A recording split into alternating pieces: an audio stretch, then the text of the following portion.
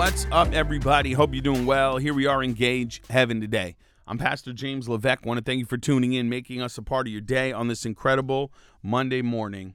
We're going to jump in and call this one Pharisee Faith. Let's go.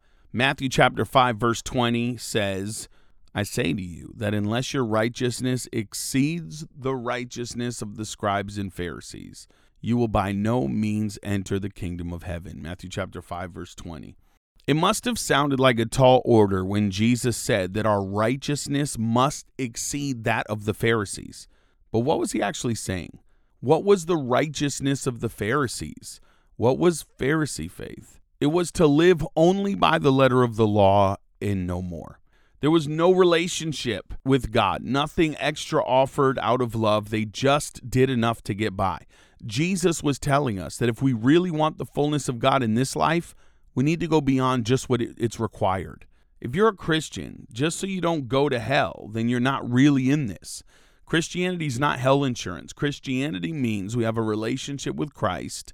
Do you believe it was Christ's intention to die on the cross for you, give you the Holy Spirit, and make you a co-heir with him just for you to keep living any way you want? No, you cannot expect to pray a prayer that you'll keep yourself out of hell and then keep living as if you were bound for hell. No, he gave you everything because that's what he respects in return. Are we touching people's lives, feeding the poor, and loving our neighbors?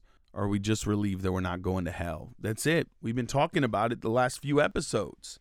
It's not about just doing enough to get by.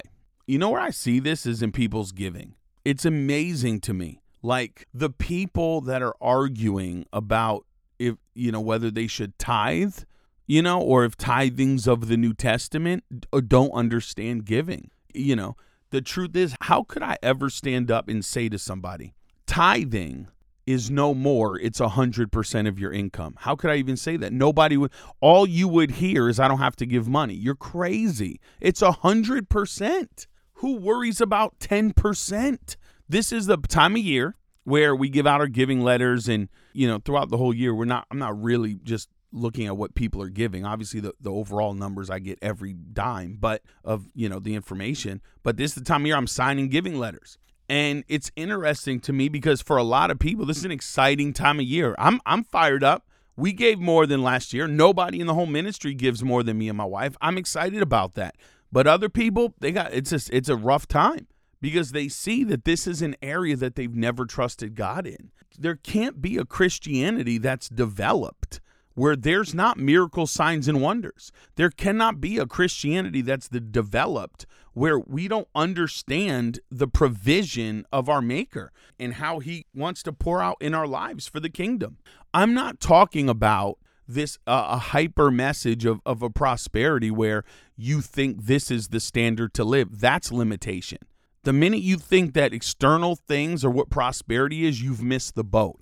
I can show you drug dealers that have just as much money as your favorite preacher. That's not the sign of prosperity to me. Yes, you will be blessed with things, of course, but it's a spiritual blessing. It is a connection in your heart with alignment with God, and that's what matters. But somehow we've built a Christianity that is so broken from true fellowship that we've reduced it to either a church attendance or some sort of I pray when I'm in the shower. It's 100%. It's not a half gospel. God wants you on fire for him, giving radically in a sacrifice, loving your neighbor, not living offended, not getting bitter. This is a round picture, man. It's a bigger picture of what's possible when we believe. And this is God's desire for us. It's not his desire that we just barely get by, just do enough. Like church attendance isn't the highest standard of relationship with God. Church attendance should be the beginning because there's so much more for you to understand. God is so much bigger than you could ever imagine. I remember shortly after getting saved, I just wanted so much more. I was frustrated with what I saw in New England at the time. And it was heartbreaking. I wanted an encounter with God. I wanted to see the presence of God change lives. And I felt like that wasn't happening. And I remember going to the beach frustrated, really screaming at the top of my lungs, God, I gave up everything in this world for this. I need more than this. And I'll never forget a broken Dixie cup washed up on the rocks I was sitting on at the beach. And I could hear Catherine Coleman's voice in my head say, why would you settle for a cupful when the whole ocean is yours? And I realized at that moment, I'm not settling for a cupful. And I don't know how to break it to you, man. Most churches only have a cupful. Most of these books you're reading, it's a cupful. These people aren't serious. They're just trying to get stuff out. They're not really hearing from God. Stop settling for a cupful. Break into a life in God where it's not surface. There is so much more for you to understand. And I'm fully comfortable knowing that I don't know. How about that? I don't think that I've arrived anywhere. I'm okay being in kindergarten. Do you understand me? Or kindergarten, like my wife says. I'm okay being in kindergarten. I'm fine.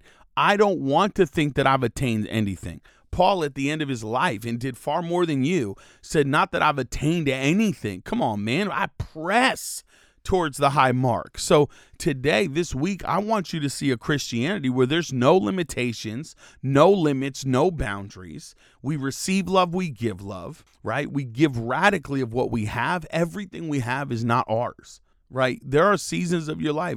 The thing that means the most to you in possession needs to go. You need to give it away. You need to sell it. You know, I remember we just had a building program, and I felt led to sell my Rolex and give the money to the property. Like, this is how heaven works, man. God will touch your treasure to reveal your heart. That's it for today. Man, what a great message. We love you guys. As always, thank you for rocking with Engage Heaven today. We'll see you tomorrow. We're talking about having patience. We need that message. Let's go.